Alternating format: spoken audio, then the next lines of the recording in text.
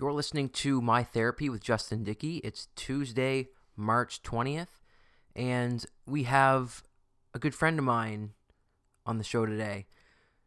Garett Chisholme and I worked together about 5 years ago and recently came to bond again over our mental health issues, oddly enough. We both came out to the world with our respective illnesses on Bell Let's Talk Day, January 31st, 2018. And ever since, I found like a renewed kind of connection and interest in making sure, Garett's okay and that sort of thing. And he checks in on me, and it's nice in a way. Sounds weird, but when you can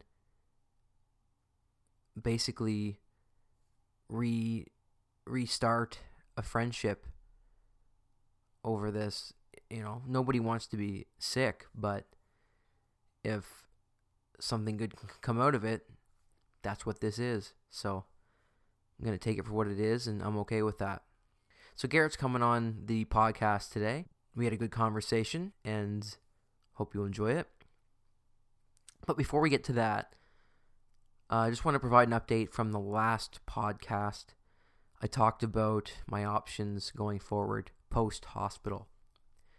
I had a couple options to work with. One was to do an outpatient program at the Oakville Hospital. The Burlington Hospital is still offered a spot in their outpatient program, but I'm not entirely sure that either one is the right fit for me right now. When I went in for my intake assessment in Oakville, they had mentioned that there's no one-on-one therapy in the outpatient program, which was not consistent with the story that I was told while I was in hospital. It's all group therapy, apparently, and I was told that after I said that I had done CBT, cognitive behavioral therapy, for about 5 months now, that we wouldn't get as in-depth as I have already been in the group therapy on that therapy, CBT. So what does that leave me with? A group dynamic might be helpful, but I don't know if that's exactly what I need right now. I'm also going to, look into some other options that I can contribute to a group setting outside of the hospital. So to be determined on that. But yeah, I'm just not sure that that's going to be the right solution for me at this point. And the Burlington one was the same thing. No one-on-one, all group. So, first of all, like I was told there was one-on-one, and there was just inconsistencies between the two stories, between the psychiatrist that I saw on the ward and what the outpatient intake person told me. And that made me very uncomfortable. So I'm not entirely sure I trust it, and maybe that's kind of my hang up. Like that shouldn't distract someone else from pursuing if they think that's what's best for them. I'm just not sure it is. The biggest problem I had with the inconsistencies between what the psychiatrist said and what the intake person said was that I left the hospital last week understanding that I would get right into a program that would have a daily one-on-one therapy. And that gave me a little hope, and that made me feel comfortable with leaving. And to find out that that doesn't exist, and to find it out after I'm already in a vulnerable position as someone who needs immediate help, didn't sit very well with me. Thankfully, I think my medication's been helping, and I've kind of navigated that water in a healthy way. So I'm still not entirely sure what I'm doing with that. I don't think I'm going to do it, but I'll let you know if I am. The other option that we were exploring while I was in the hospital was private healthcare. There's a organization based in Guelph that provides services for mental health and addictions. And we're looking into that. I applied for that on Sunday, a couple of days ago, and still just kind of waiting for whatever the next steps are there. So we'll cross that bridge when we get to it. I just want to give you an update in the meantime of what's going on with me. For now, I'm just kind of bumming around at home. Caitlin went back to work this week. She's got an amazing employer that let her work from home last week after 2 weeks of not being able to work, as she was concerned and tied up with my shenanigans. She's finally back to work, and I'm okay with it. I know I was scared to be alone, but I feel okay right now. Like I said, I think my medication's working okay. And I had a great session yesterday with my psychologist where he kind of actively provided different perspectives on a couple of things that I was struggling with at the moment. And I said, you've basically done the CBT work for me, and it's kind of opened my eyes to how I need to approach that in a more proactive way, in a way that will help me going forward. Because before, when I was in a crisis situation, all logic goes out the window. I can't be helped. But to actively have a couple of conversations about things that are concerning to me that I could potentially bring on another episode if things don't go my way, that we actually had a conversation around how to deal with that, or just seeing a different perspective on it really helped me, and I think I'm going to be okay. So that's an update on what's going on. And we'll get into the conversation with Garett now. Hope you enjoy.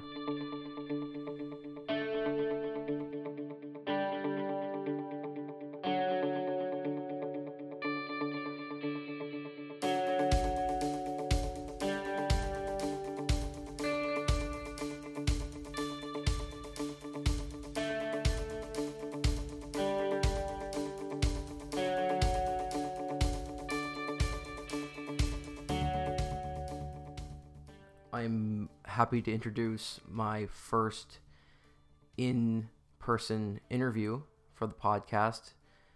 My old colleague, Garett Chisholme, is here. Hi, Justin. Good to see you, Garett. It's a pleasure to be here. Thank you. For context, we know each other because we worked at the former American Hockey League affiliate of the Montreal Canadiens. I don't care to use their actual name because they didn't treat me very well. But that was almost 5 years ago when we met. And we won't delve into that too much more because how that transpired was kind of a major stressor to me and kind of a contributor to where I've been more recently when I've actually decided to figure out my problems. Anything you care to add to that part? I just think, being there and recognizing how the working environment was, I always say, I met a lot of great people at the Hamilton. Sorry. We might have to edit that, but met a lot of good people working there, but it wasn't necessarily the best working environment, and definitely did contribute to. I can see how it would bring on some things because I felt the same way working there. So, and that goes to show that your environment and who you're surrounded by can really affect your mental health. Yeah. Did you experience that while you were there? To some degree, I did. Yeah. I don't think as much as you necessarily, but I think that I recognized at the time, that I did get out that I needed to make a change, and it worked out for the better in some regards. Yeah, I'm sure we'll get into. Yeah, you came ahead out of leaving there, as did I for a while, but I never really recovered from some of the issues that kind of festered while I was there, and then that brought me to hospital a few weeks ago, and now here we are. I'm out, and Garett's here. We met for lunch recently and kind of bonded over our mental health concerns. Well, maybe we could take it back further. That Sure. It was, the Bell Let's Talk Day. I'd been thinking about, how I could make an impact on Bell Let's Talk, and every year, the past couple of years, it's come out, and everyone's really supportive of it. And I wasn't sure how to get my story out. And this is honestly what happened. I woke up, and I was kind of going through my social feed on Twitter, and I saw your I think it was Facebook actually, but you'd kind of posted your tweet that you'd sent out, and it just touched me, and to know you and the kind of guy you are, and for what it meant for you to post your story like that, it was inspiring to me. And I think I said when we met for lunch, thank you for that. But that kind of spawned, I posted my experience following yours, and then we kind of connected and said, thanks a lot for sharing. We should get together for lunch. So that's kind of how that started, right? Yeah, and when I decided the night before that I was going to reveal this to everyone, that I was going through depression.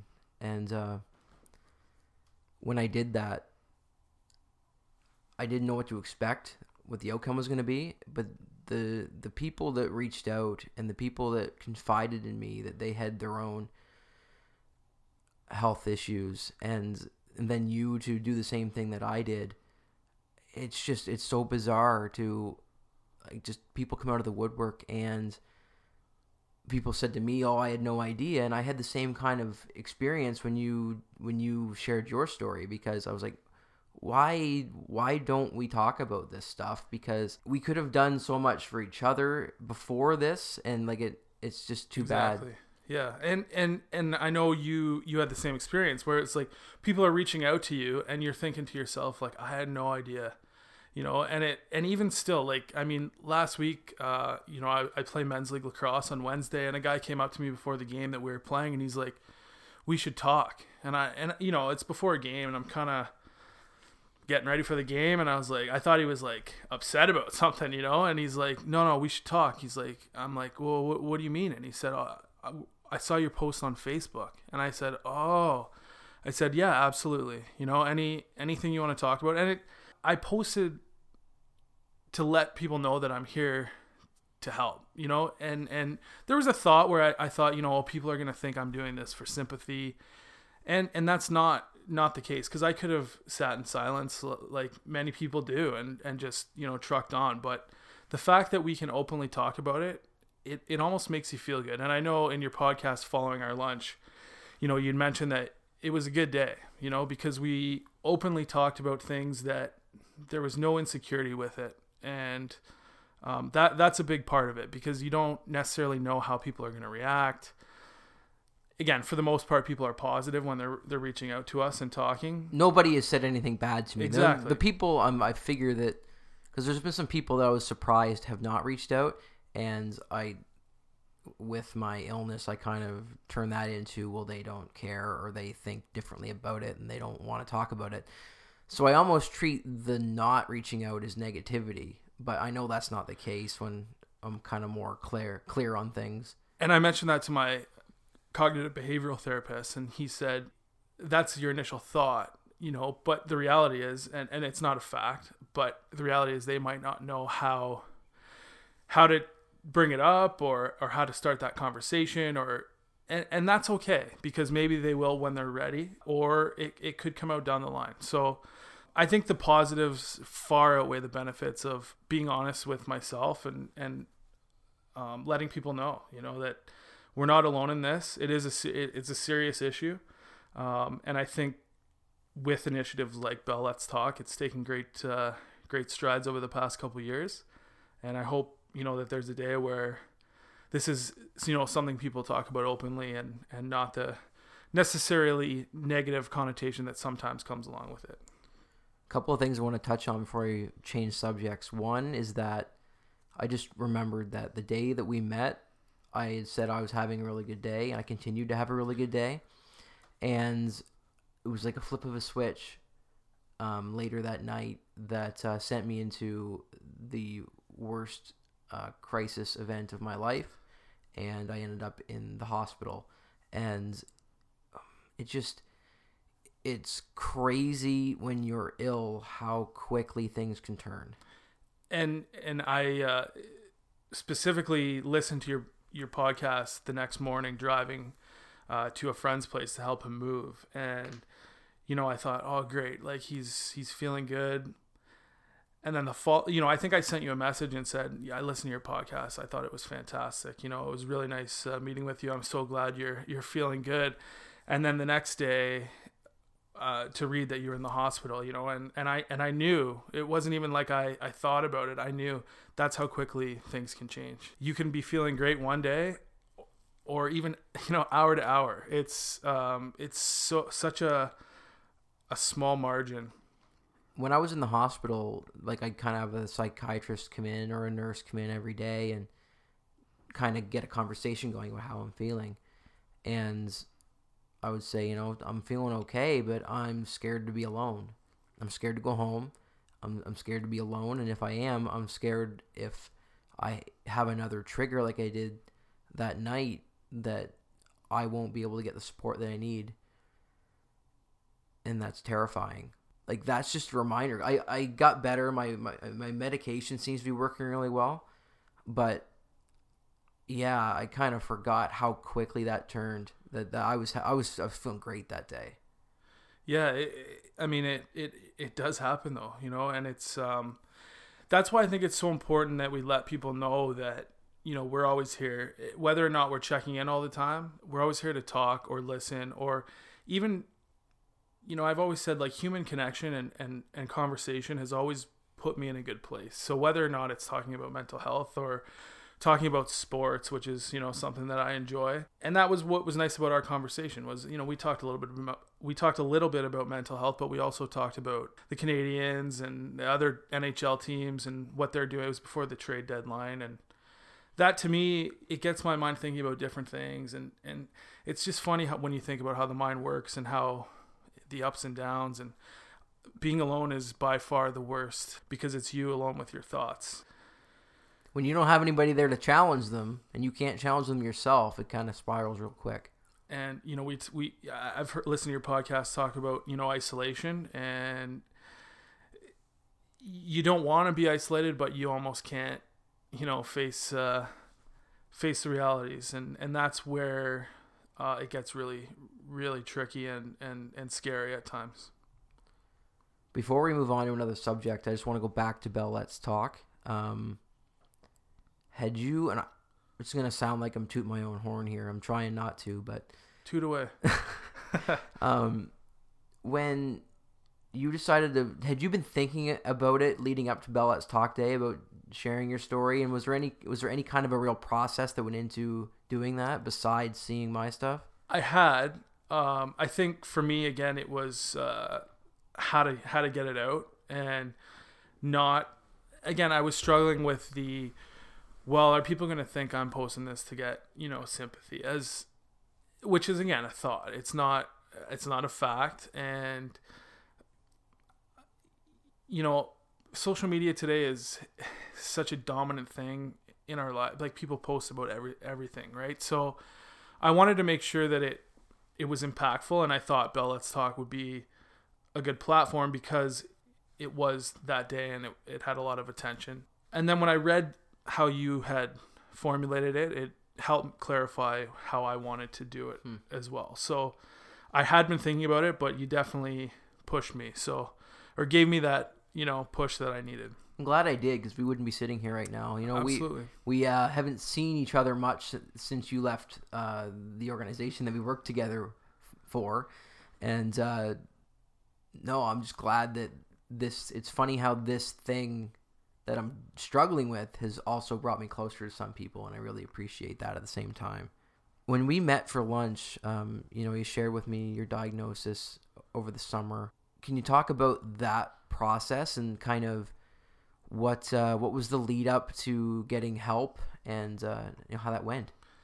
Yeah, so for me, it's I've been diagnosed with general anxiety disorder, which is a very broad spectrum, and not a lot of people do suffer from general anxiety disorder, whether it's diagnosed or not.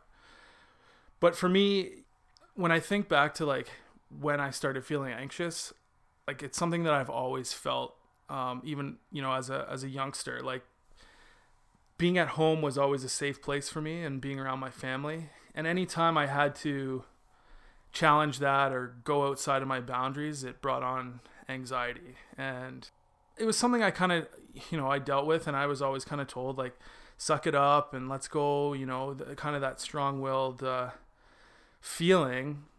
And it was just something I kind of always dealt with. Usually when I was put into a situation that I felt uncomfortable, 9 times out of 10, I adapted to the situation and was fine. And that's kind of how you learn as a child in anything, right? But, you know, some funny things I think about when I used to play hockey, and it was anytime it was like a tight game, or like I was anxious. I was worried about making a mistake. You didn't want to be the guy on the ice. I didn't want to be the guy on the ice. So, you know, and not saying that I was a fantastic hockey player, but I was okay. It was just, I think that's really what separated, you know, I just didn't have that. I was worried about making a mistake. I was worried about, you know, someone coming down on me or disappointing someone. So I guess fast forward to later in life, becoming a teenager and into college, and, you know, you start making decisions on your own, and you're thrown into different situations. And I got more comfortable with who I was and my own insecurities. And then I started drinking, you know, and drinking for me was always something that made me feel really good. And I wouldn't say that I was an alcoholic, because I didn't drink throughout the week. I wasn't someone who came home and you know, cracked open a drink. But when I was in a social setting, out with friends or going to a bar, like, I drank to feel good, to self-medicate myself. And did that kind of take the edge off? For sure. For those few hours that I was intoxicated, I felt great. I felt like I was, you know, I could say anything. I was almost arrogant at points, you know, which is not, you know, I wouldn't say I'm an arrogant person. I don't know if you can maybe back me up on that. I can attest to that. So I've recognized that now, and I definitely do my best when I'm in situations now to not, you know, I still have the occasional beer here or there, but I watch how I'm binge drinking, we'll call it. So fast forward again to this summer. After I left the organization we worked for, I continued on in sports. I work for another organization, Toronto Rock Lacrosse Club. I do social media relation type things. And I travel with the team, so I'm pretty busy during the lacrosse season, which runs from December to last year would have been May. So, you know, we'd have a home game at one game a week, home game, away games. So I'm either flying somewhere or I'm downtown for a game, and, you know, you're working very often six days a week. It's not uncommon to work, you know, more than the allotted 40-hour work week, right? So I got so involved in work, and it's, you know, I want to clarify that this wasn't pushed on by my employer. This was me just wanting to do a good job and being involved. And I was almost on autopilot, you know, towards the end of our season, where it's like maybe you can attest to this as well, that it just becomes very redundant, and you're striving to get through the season, and you're getting emotionally caught up in the wins and the losses. And we ended up losing the playoffs in the semifinals, and we flew back from Atlanta, and I got home, and it was just like that big exhale, to where it was like I just wanted to go to bed and bury my head. And I did that, but the problem was I didn't want to do anything else. So I just bought a house with my fiance, who's now my wife. We've since gotten married. We were moving in August. I ended up getting mono from, who knows. I wasn't kissing anyone, but I picked it up somehow, and, you know, that all had a lot to do with my energy levels and whatnot. But what was happening was, you know, on weekends, my wife or fiance at the time would say, well, let's go do this, or, you know, let's go do this. And I was just caught in that isolation, and the anxiety of the season and, you know, the winning and losing and making sure that I was getting things done. And it just kind of caught up to me, and it put me into this depressive state where, again, I wanted to be immobile. I didn't want to do anything. My drive and ambition for anything was gone. And, you know, I say, and you've talked about this too, the isolation. Like, I wanted that human interaction, but I didn't, you know. You wanted it to come to you. I wanted it to come to me. That's how I didn't want to go out anywhere. And, you know, for my fiance at the time, like, she was saying, like, what's going on here? Like, we're getting married in a few months, and, you know, we're moving. We've just bought this, you know, we're upgrading our home, and it scared her, right? And then there's the guilt for me, like, you know, I obviously haven't been spending a lot of time with her during the season, and it came to a headway. So having to explain to her, kind of, well, you know, this has happened before, and, you know, kind of, I felt almost like coming out to her to say I have anxiety. She didn't know that about me, because it wasn't something that I'd really talked about openly with her, because of the, you know, the stereotype and the, you know, when we met, it's not the first thing you want to you want to tell someone, you know what I mean? Even though it's not something I'm ashamed of necessarily, it was just not the first thing you bring up when you're dating someone. You say that you weren't ashamed of it. Has that always been the case? No, not at all. No. Because I can attest to, I was ashamed of it until 100%. I'd say recently. now is the like, because of her support is, you know, when I feel most comfortable about it. Knowing that she's in my corner, and that's what she said, you know. She took some time to digest it, I think, and really, I think coming out afterwards, her telling me was, you know, I wanted to help you so bad, and I just didn't know how, right? It was something she'd never really had to deal with, and getting some information and learning about it, you know, I think she told me, you know, I'm in your corner 100%. Like, we'll get through this together. That's what a wife does. Exactly. Right. And that made me so much more comfortable. And, you know, you asked me when I decided to make my post and open up about it. A lot of it had to do with her support as well. Knowing that, you know, I can take on this with her and with my family as well. I mentioned, you know, my parents were very hard on me growing up because they wanted me to be my best, you know, and I don't think they necessarily knew how to deal with it as a, you know, when your child is scared. And scared was the right word. A lot of times I was scared or worried. And, you know, maybe that's a lesson for parents out there who do recognize that with their children. Like, it might be an appointment with a cognitive behavioral therapist or a child therapist, just to find ways to cope with that worry early on, so that as they get into their adulthood or their teenage years, they know how to deal with it a little bit, you know, more than me sitting here at, you know, into my 30s and dealing with it then. Yeah. Had you ever been diagnosed before? I had been diagnosed probably about, I'd say, 7 or 8 years ago. Was the first time that I really went to the doctor and said, man, I don't feel good. And the problem was, where the situation I was in, I didn't have a family doctor. So it was you know, I was going to a walk-in clinic, and it was very hard to pin down.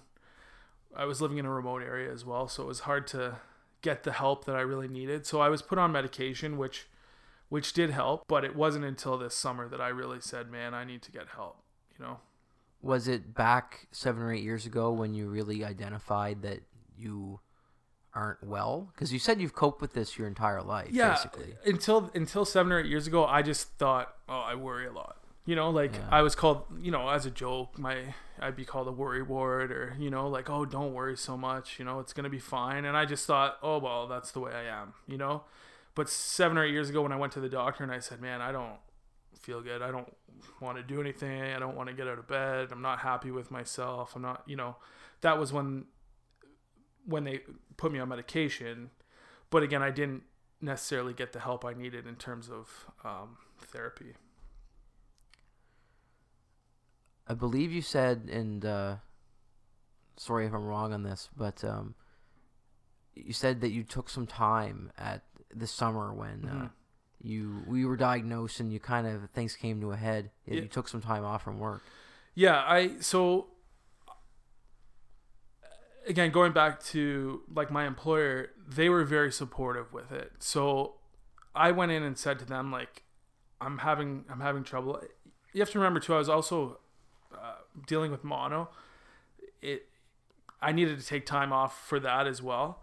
So when I went to them and said, like, listen, I'm beat. I'm emotionally and physically drained. So they worked with me to take things off my plate, which I needed at the time. And they said, you know, I remember them saying, you know, take the time you need, which I feel is really important. I chose, because of my love for my job and wanting to be involved in things, I didn't take that much time. I took probably a week or two off just to kind of clear my head, and I went back and things were okay. But it wasn't until I started seeing my therapist that I really started getting a clear head. So I just found being alone for me was hard. I liked the social aspect of work, as we talked about in previous experiences. You know, I do enjoy being at work. So that was my decision, but I definitely, you know, it's a personal thing. If people need to deal with things and take time off work, I 100% support that. Were you completely honest about your diagnosis with your employer, or how did you kind of frame that to them? So I actually wasn't diagnosed until after I'd been back at work. So the first thing I went to them and said was, you know, like, I knew because of my past, like, I knew how I was feeling and I knew that's what was happening. But it wasn't until I started seeing I went to my doctor, my family doctor, and he said, I want you to go and talk to someone, which he and I had talked about in the past. And I said, okay. And I called to make an appointment, and they said, well, the first one we have is, you know, 6 months from now. Right. So, which is a problem. It's mine was 3, but even still, like, what if I'm going to, like, I had to go to the hospital a couple weeks ago. Yeah. What if I wasn't going to make it 3 months? And I remember calling in to make the appointment, and just when she said that, the receptionist said, you know, well, first one we had, and I thought to myself, like, this is crazy. Like, I'm probably going to be able to get through this. You know, it's going to be hard, but imagining someone else who might not have that strength, it's pretty scary, you know what I mean? So I know that there's probably other avenues that I could have gone if I really would have needed it. But with my employer, I was already back at work when I started seeing my therapist. So we agreed to work through it together. And actually, you know what? When I didn't mention this, but when I did make my post on Bell Let's Talk Day, I had my boss come to me and say, you know, that was really, that took a lot of courage for you to do that. And, you know, I'm in your corner 100%, whatever you need, which meant a lot. That's awesome that you had that kind of reception at work. Speaking from my experience, I had been let go from my job with the affiliate of the Montreal Canadiens, who was no longer an affiliate at the time when I was let go. There were some kind of changes, whether it was my fault or not, I'm not entirely sure. But it felt very personal at the time, and I took that really hard. And I was off work for 3 months while I was looking for work. Had some interviews, thought things were going to work out, and they didn't. And then an opportunity came along to work at Maple Leaf Sports Entertainment. It's the biggest sports company, I guess, in the country. Working with the minor league affiliate of the Toronto Raptors, and I was involved with the Raptors kind of loosely. Like, I'd help them out where I could. And starting that right off the gate, I was doomed from the beginning because I couldn't handle what I was doing because it was very busy. I was going in like 2 weeks before the season started. Which is like, thinking about that, is crazy for me, just because I know kind of how busy it is around that time. So basically, the first week that I started working there, I started looking for work again. I was like, I can't handle this. I gotta find something easier. And I was there for 6 months. I worked one full season. Right after the season was done, I had landed a new position and I moved on. And the new position offered me some great benefits and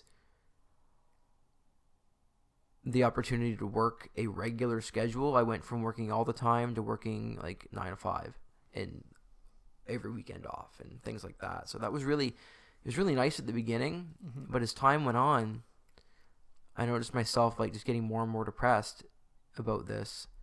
And I said when I left Raptors 905 and MLSE that I was not going to regret the decision, that I was leaving sports on my own terms. I got out. And what ended up happening was I started to regret leaving because like this job wasn't any better. Like it's a different scenario, but it wasn't any better. And that came to a head in October when I finally decided to go see a psychologist, and they put me off work immediately, and I haven't been back. It's been 5 months now, and I never imagined that I would have been off this long, but I still have a long way to go. I don't know how long this is going to be exactly, but looking back on it, to comparing myself to what you did, I didn't feel comfortable bringing this up with my manager. My manager was a busy guy. He was the director of media relations for the Raptors, and I didn't talk to him that much, and I just didn't feel comfortable like bringing this to him. And I was like, well, there's no way to resolve this situation here. I'm just gonna leave. And had I went to him at the time, I'd still be there. I'm very confident in that. And I think, to compare situations, it is a little different because I have been with this organization for 5 years now, and I don't know if I would have felt as comfortable had it been 6 months into the job. So I certainly sympathize with that. It's definitely not an easy thing to make yourself vulnerable in front of someone that you're not comfortable with. You know what I mean? And I've thought about what it would be like working another job, and I always come back to the fact that I love sports. I love my job. It's the best thing that's ever happened to me. I have an employer who's very understanding and great, and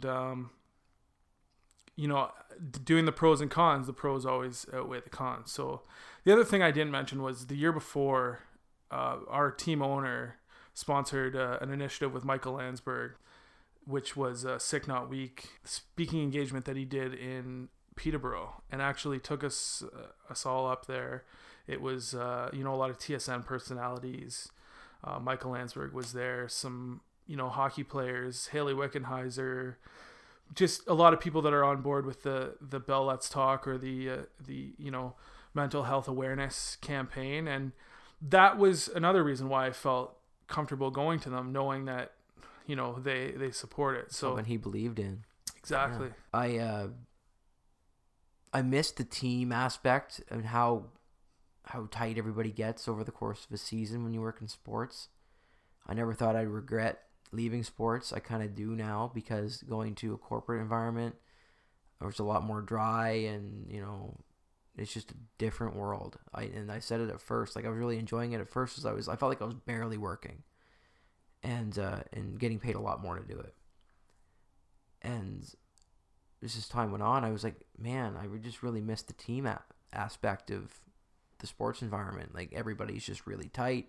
We had a great team at the Bulldogs in the first year. I just said the name of the team, and I said half of the name before, so it's gonna be tough to decipher. Anyway, it really it brought back that team aspect this week when I received in the mail a jersey and a signed card from everybody that I worked with while I was there. Just letting me know that they were thinking of me at this time. And I just got that, and I was like, I don't even know what to say. Like, that's the team I should still be with, and it's, I messed it. Depression messed it up. It's tough to handle sometimes. I think, seeing even just in your face how you said, that they thought enough to send you that, and I think that's great. And there's a lot of people pulling for you in this. I know I'm a big supporter, and anything I can do to help you. And I think, once you start feeling better and confident enough, I'm sure you can get back into sports. I think it's where you belong. You're a great team member, and you do a great job. So I wouldn't close that door just yet. I think there could be opportunity down the road for you. Thank you. My ego is properly inflated now. Let's appreciate that. Going back to kind of what you went through over the summer, and getting that diagnosis, and I guess dealing with this anxiety your entire life. Can you kind of describe the symptoms and kind of what triggers it, or if you even know? Yeah, so I think the first symptom I have is like a literal pit in my stomach. I've felt it different times in my life where it's just like almost a nauseating feeling of worthlessness. Being tired all the time was something that, or lack of energy. Maybe not tired all the time. Lack of energy is a big one. And, I know there's a correlation between physical activity and mental health. And I'm still not there in my recovery. I don't go to the gym every day. I know, and I don't know if you remember this, but before I left the Bulldogs, I dropped about 60 pounds. Yeah, you're eating right. Started eating right. Yeah, I remember that. I was, running probably, I want to say about 15 to 20K a week, which for me, like, I'm a bigger guy. Like, I would have never dreamed that I would do that. But, I just got into a routine, and that was probably the best, honestly, when I think back to it. Like, in my whole entire life, the best I've ever felt was when I was eating right and exercising.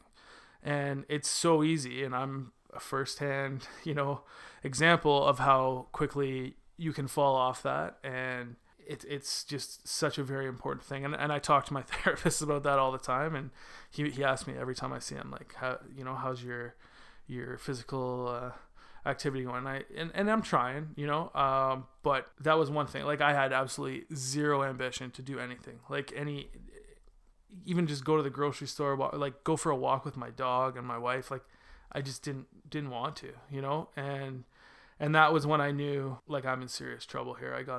I need to go see someone, because, I was alone with my thoughts. I was having very, very deep thoughts. I didn't act on them, which, obviously I'm grateful for. Do you mean like thoughts of suicide? Yeah. Like, I mean, again, I never attempted to take my own life, but more so the thought of, what if I wasn't here? It just freaks you out. It's a very serious thing, because, I love my family. I love my friends. I love the team I work for. It's my life. It is my dog, and I think I mentioned to you, I started carrying around a picture of my wife, or my fiance at the time, and my dog, because that is what I live for, and again, I never got to the serious thought of acting on it, but there were a lot of mornings I woke up and I thought, what if today, like, this was it, and I know this is a very heavy talk we're having right now, but I think it's important to know that someone can seem perfectly fine, and yet they're battling every day, and we don't know what people are struggling with. We don't know what they're thinking, and they could be putting on a brave face every day. I always say, be kind. That's kind of my new thing. Be kind always, because we don't know. I honestly I would have had no idea unless you had said that. And I know we haven't spoken really for a while. I kept tabs on you through social media. I knew you worked for 905, and I thought that was great for you, knowing kind of the toxic environment you were coming from, your previous employer. And I actually, I was surprised to know that you were struggling with that, because I would have never known in our conversations, right? And I think you could probably say the same about me. Yeah, I said that off the top, that it's just a shame we don't talk about it, because, if I had known that you had dealt with some of the stuff when you were at the Bulldogs and I was at the Bulldogs, that, I could have been there for you and vice versa, and it's nice that we're doing this now, but it would have been nice to do it 5 years ago too. For sure. Yeah. How have you, since you've had your diagnosis and over the summer you took your time off, how have you been treating your anxiety? So as I mentioned, I've been seeing a cognitive behavioral therapist since just before Christmas. They actually kind of bumped me up. So I got married in October, and about 2 weeks later, I'd come back went on kind of a mini honeymoon. My wife's a teacher, so we got a couple days away to Florida, and it was nice to sit on the beach and take in the rays at that time. And I came back feeling pretty good. I just got married and things were going well, and I got a call from I'd actually been sent to a mindfulness center, so to see a psychiatrist, and he kind of did an assessment of me, and some of the questions he was asking me were just, I was almost insulted with the experience with him. And I remember leaving and texting my wife and saying, like, this is a big waste of time. Like, it was awful. I didn't enjoy it. Isn't it crazy how you need to, I don't know how many times, the first time around, I had a similar episode 10 years ago, and I went through like 3 or 4 psychologists before I met somebody that jived with me. Yeah. And it's just, that was my will to keep living is what made me want to keep trying. I was lucky this time around that the first guy I met was great, but it can be trying sometimes to find the right person. Yeah, and had you had someone who, yeah, absolutely. And, I think it's just like a lack of compassion almost. And maybe that's, I'm not a psychiatrist. Like, I don't know how they're trained to assess people, but I think just as a human being, having compassion for someone that is probably going through a tough time because they're there to see you, that was my biggest thing, is like, he kind of said to me, well, what do you want me to do? And I was like, I just want to feel better, man. Like, I don't want to wake up feeling like crap every day. I want to get back to being happy. And, he asked me questions about my life, and obviously, we talked about that. And I remember him saying, how's your married life? And I said, well, I just got married like 2 weeks ago, and pretty good so far. Yeah, if it's not, you get a problem. It's pretty good so far. Yeah. So, he basically determined that I with resources that, I could go, I should go see a cognitive behavioral therapist. So, called them, got me in right away, went to see someone, and he did an assessment, 180 degree, like, complete opposite of my previous experience. Very compassionate, very understanding. Not even understanding, just listen. Didn't make judgment on anything. Just listen to what I had to say, and ask me questions about how I'm feeling. And I remember like him, writing things on the board and saying, "Do you feel this way? Do you feel, And it's just like, yes, that's how I feel. That's like, please help me, And right away we got into coping mechanisms. We've talked a lot about our thoughts, and I do believe that my own insecurities contribute a lot to my thoughts, which is just the way I am, and being able to like challenge my thoughts and like think about the outcome and is it accurate? No, it's kind of created a new way of thinking for me that has helped me so much in everything I do. And just not, you've talked a lot about cognitive distortions. We go through that quite a bit, and it kind of reassures your mind that you're not, your thoughts are not always accurate. So, and a lot of times when we do thought records, I almost end up laughing at the end, because it's like, I can't believe that's my initial thought, you know? That's not to say that there are some thoughts that people have that, you know, aren't accurate. They do happen, and there are situations, you know, life isn't always going to be, you know, 100% roses. There are things in your life that are going to be challenging and going to be difficult, but if you think rationally about them ahead of time, I really think that's been the biggest change for me. You know, and now when I go and see him, it's more of a checkup of, and this has been going on for about, you know, 5 months now. So now when I go and see him, a lot of it is, well, you know, I'm feeling good. I haven't had too many thoughts where I've had to really challenge myself. I'm not jumping to conclusions. I'm not, you know, I'm really being conscious of how I think. In episode 10 of this podcast, I talked about my experience in the hospitals that I was at over the last couple of weeks. Started out with an amazing psychiatrist in Burlington. He was the most compassionate, kind, just wonderful man I've maybe ever met in my entire life. He was amazing. There were some things that happened in Burlington that made me feel unsafe in the hospital. I needed to get help somewhere else. So I ended up leaving that hospital, but that psychiatrist was amazing. I go over to Oakville because they said, you know, they've got private rooms over there. You will, you know, it might be a better experience for you. They kind of guided me to go to Oakville. So I go to Oakville, and the psychiatrist I meet in emergency walks in, sits down, and says, "Why do you need to be here?" in that tone. And I was like, took me back immediately. And then he continued with that kind of attitude, and I just kind of stopped. I was line of questioning, and I was like, "Why are you giving me so much attitude?" And he's like, "I'm not giving you any attitude," in that tone. Mm-hmm. And just another example of how the different personalities you're going to get, and that was very off-putting. He actually made me very angry. Actually ended up like flipping my bed. And then eventually when I got up to the ward, I had another good psychiatrist, and I'm very thankful for that. But I will never deal with that guy again in my life. And it really makes, I don't, to hear that, like, and I did hear that in the podcast, but it brought me back to my experience with, you know, the first gentleman I talked to, and I shouldn't even call him a gentleman. He just, again, it was so off-putting, and it's like, why do I want to seek help if this is how it's gonna be? Right, you're making it worse. Exactly. I'm better off on my own. Yeah, I completely get that. When you saw the professionals, did you get any medication? So I've been, through my family doctor, I've been on anxiety medication for a few years now. Okay.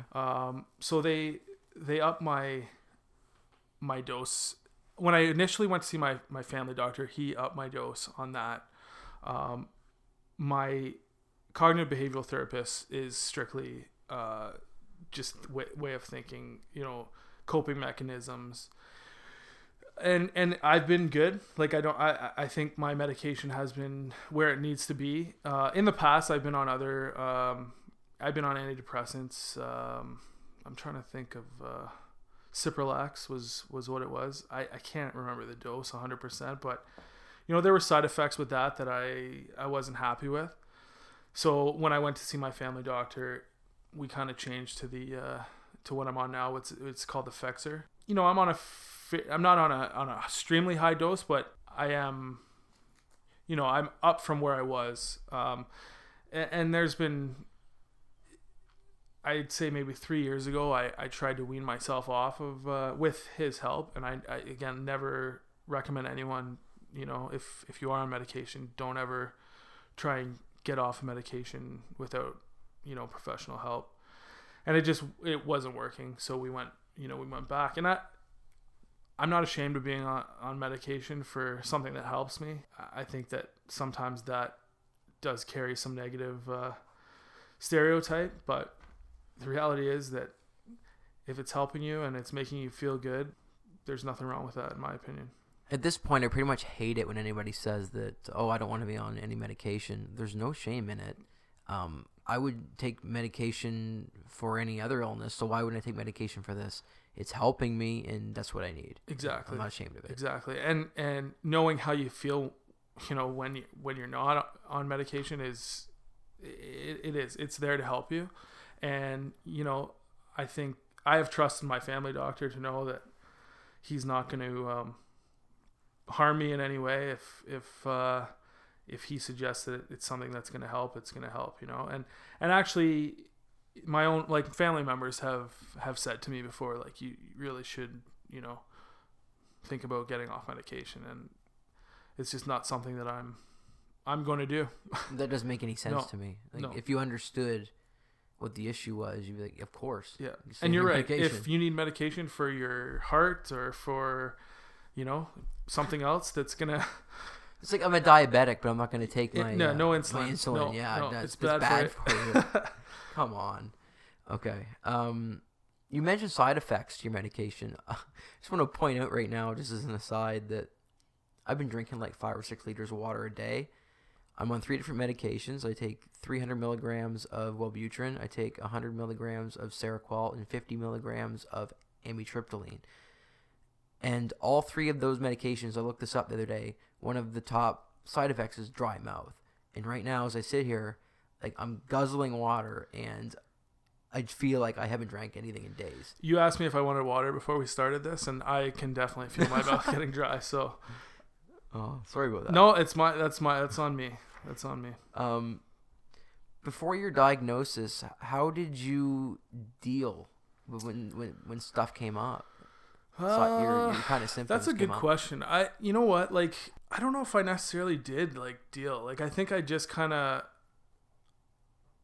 I would panic. I'd get kind of panicky a lot. When we'll go back even when we worked together in that situation. I was doing a lot of sales related stuff, which was more dealing with people, and anytime something went wrong, it was panic mode. You know what I mean? And I think that was one of my downfalls in that position, was my ability to deal with confrontation and problems. You know what I mean? I think I was a great customer service rep. I'm good at when things were going well, people were always happy. But anytime something went wrong or I had to fix something, I did, but it was just ultimate panic mode. And that's when I noticed that I needed to get help.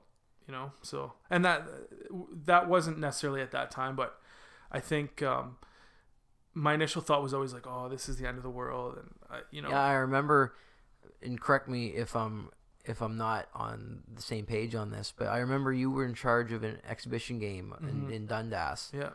And I remember kind of how much you were freaking out over it. Stuff any big endeavor or a better example, my wedding this summer. Okay. Very, and you're right. That in Dundas, it was always this deep breaths, almost not hyperventilating, but sort of hyperventilating, very deep breaths, and always taking that long exhale, and rubbing my hair, playing with my beard, and I would just get anxious about big things, big events. We had a buck and doe this summer for my wedding, and I just remember the stress that brought onto me in that time, because I was not well at that time.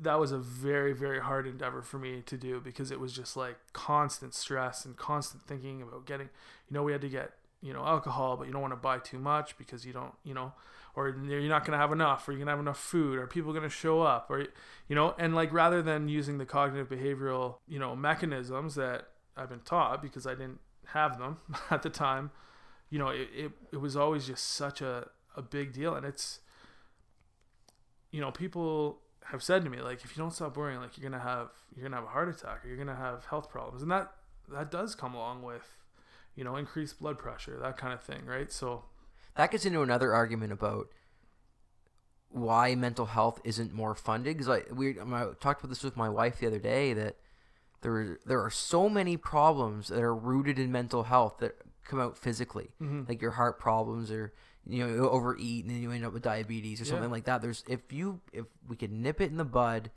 with mental health taken care of first and foremost, I think we'd see such less strain on our healthcare system. That's a good point. Yeah. I haven't necessarily thought about that way, but you're 100% right. Why do people smoke? Well, it calms them down. And that's something else I didn't mention. I used to smoke, and 100% because of the way it made me feel and calm my nerves. Yeah. I've since quit, obviously, because of the health risks, but I remember the feeling of just taking that break and like the nicotine and all that kind of thing. But you're right, there are so many things attached to mental health. Sleep, I've never been someone who slept really well. I'm still struggling with that. I'm working on that with my therapist as well. We often, especially nowadays, everyone has a TV in their bedroom. They have devices in their bedroom. And basically what he said to me is, unless you're going to sleep, do not be in your bedroom. He said, yeah, I had the same conversation, actually, yeah. He said, it's your body thinks of your bedroom as a place to like unwind and relax, and that's not what that room's for. So you have to, believe in your mind that when you're going to sleep, that's when you go to bed. So now if I lie in bed for more than half an hour and I can't sleep, I get up until I'm absolutely exhausted. And that's another way of thinking, and not to get too far off track here, but I always thought to myself, like, I need to go to bed at early so I can get up early. He said that's not the way necessarily to think about it. You need to get up the same time every day, and that's how you set a routine for sleep. So if you're going to bed at, say, 2:00 and you get up at 7, the next day your body's going to be so tired that you're going to sleep when you need to sleep. It's not getting up at a certain time. It's getting up at a certain time. It's not necessarily going to bed at a certain time. But that's some of my that's a little bit off track. But no, but I had the same conversation, oddly enough, with my psychologist, and called it sleep hygiene and getting to, yes, sleep hygiene is a good, because I think when I'm not sleeping well, that affects my mental health. And since I've tried to get up early every day and try to consistently get up at the same time, it's so much easier. Like, I'm not sleeping in until 10, 11, noon anymore. Yeah, which is very easy when you're having issues. Yeah.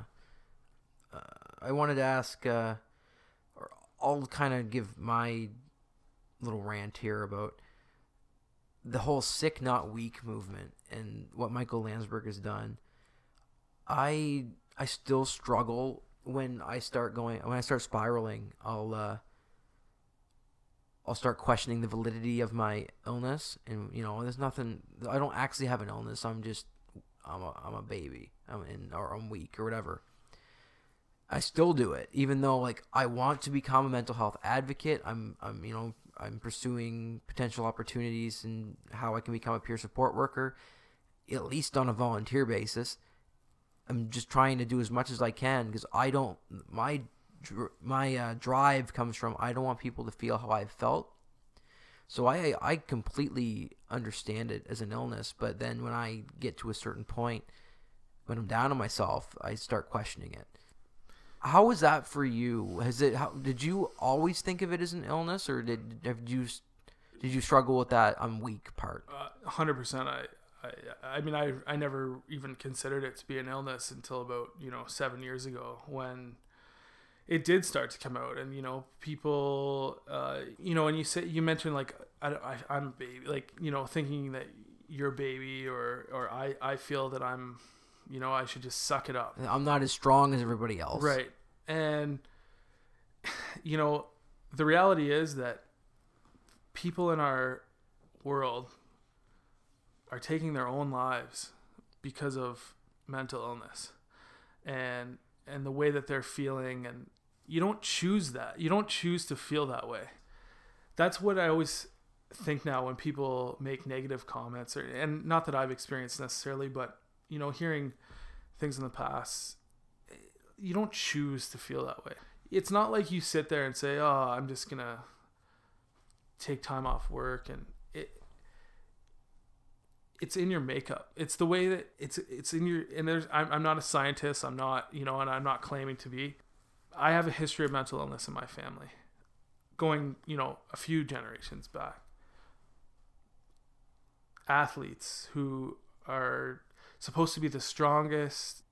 How many people, have we lost in the last 10 years, even going back now? These guys that are supposed to be tough guys, like NHL fighters, musicians. I know that there are a lot of other things that could be attached to that, but it's not something people choose. And I think about that when I do start to think about the validity of it. Like I think you use that word, the validity of it. I can't help the way I feel. If I need to get help, whether it be through medication or counseling or downtime or self-care. You're right. Use sleep hygiene. We talk about, exercise, drinking water. Sometimes you need a reset, and that's why I think I commend you for taking such a proactive, taking care of, yourself to make sure that you armor yourself with, ways to deal with this, because I think it's something I'm going to deal with for the rest of my life. I really do. I think that I need to be on top of it. I think with the help of my family and my friends and doing things like this and Michael Landsberg and Bell Let's Talk. And I hope that, we get to a point where it is in the healthcare that, people can access help when they need it, and whether they need to take a leave of absence from work, whether they need to add, another hour break in a day, maybe that's down the line. But I really think that we're moving in the right direction. I think we're still a ways away, but it's funny because Michael Landsberg, you watch him on TV and he always had the personality. He had this swagger about him. Have you ever met him? I have. Yes. And he's actually going to be on the podcast this time next week. Wow. Yeah. Wow. That's fantastic. I saw him for the first time at a speaking engagement through the Canadian Mental Health Association, and he 100% blew my mind. I was working for Bell at the time, and he basically said to me after, send me an email, like, I want to talk to you. I want to, let me know how things are going. When I met him again in Peterborough 2 years ago, he remembered me. Wow. He's dealing with so many people in the same shoes. So I don't think he remembered me by name, but he remembered the face. You know what I mean? And he asked me how I was doing, and even whether or not he did or didn't, that meant, his ability to connect with people and make them feel normal. And that they're not the only ones going through this. And in a sad, like when he puts out tweets and stuff where it says he's not feeling well or he's having a bad day, it almost makes me feel good to know that he's so strong and yet he's vulnerable at the same time. Yeah. And through this experience that I've had, being in the hospital, and actually hit my lowest point almost 2 weeks ago today. It was later in the week, but almost 2 weeks ago, where I had resigned myself to killing myself. Like, this is it for me. I've got nothing past this. I need to get out of here so I can just end my life. And what I needed at that time was a peer who had been through it to come in and say, I've been where you are, and there is hope, and you're going to get through this, and I'm going to help you. And that was missing at the time. I eventually did get to see a peer worker later in the week, but that's kind of changed my tune on how I look at things. I don't want, like I said before, I don't want anybody to feel the pain that I've felt, and I'm basically dedicating the rest of my life to changing that I can be in a position to help someone when they need it. I've started tweeting people. I do this podcast. I'm going to start volunteering hopefully soon with an organization in Halton that has peer support offerings. And it's time to do something about it. I need to be more like Michael Landsberg, I think. Well, I think his big thing is, end the stigma and making it a prominent thought amongst, that mental health is something that can affect anyone, and that it's not necessarily something that, if you hurt your leg, you're walking with a limp. If you hurt your arm, it's in a sling. Mental health, and when people are suffering, it's not something And I think being open and honest about it is the best thing that we can do. And I've said already, I commend you for doing this, and it's been an absolute pleasure to be here. It has been a roller coaster for me. I went from June of last year, or May or June, admitting to my wife that I had thoughts of suicide, to October when I finally decided to do something about it. I kept putting it off. And then in January, coming out with it to everybody, and this podcast since, it brings me relief just to talk about it and put it out there. And I hope it helps somebody. It has been helping people, I think. And this is what I'm supposed to do now. That's the way I look at it. Before we go, I'll wrap up. I've monopolized your time here. Just the last thing I wanted to know is if you have any advice to people who are suffering in silence. All it takes is confiding in someone that you trust. As I mentioned, for me, I was able to talk to people at work. I was able to talk to my wife, my fiance, about it. And there's people will have time for you. I know you think they might not, or they, if they don't know, they might, be there to listen. And I think that's another thing too, is if someone, on the flip side of it, if someone does come to you with, telling you that they're hurting or they're having mental health issues, is just listening and not trying to fix them, not trying to, you can offer advice and but I think directing them to seek professional help is a great suggestion. But just listening and following up with them, making sure they know that you're in their corner and we're all in this together. So never hesitate. People can reach out to me on Twitter if they need to, and I'm always here to listen. My Twitter is at gchiz21. So GCHIZZ21. The shameless plug. All right, man. I think we'll wrap it up with that. Appreciate you being here. Glad I call you a friend, and I'm so happy that we're able to talk about this openly. 100%. Thank you so much. Thanks for being here.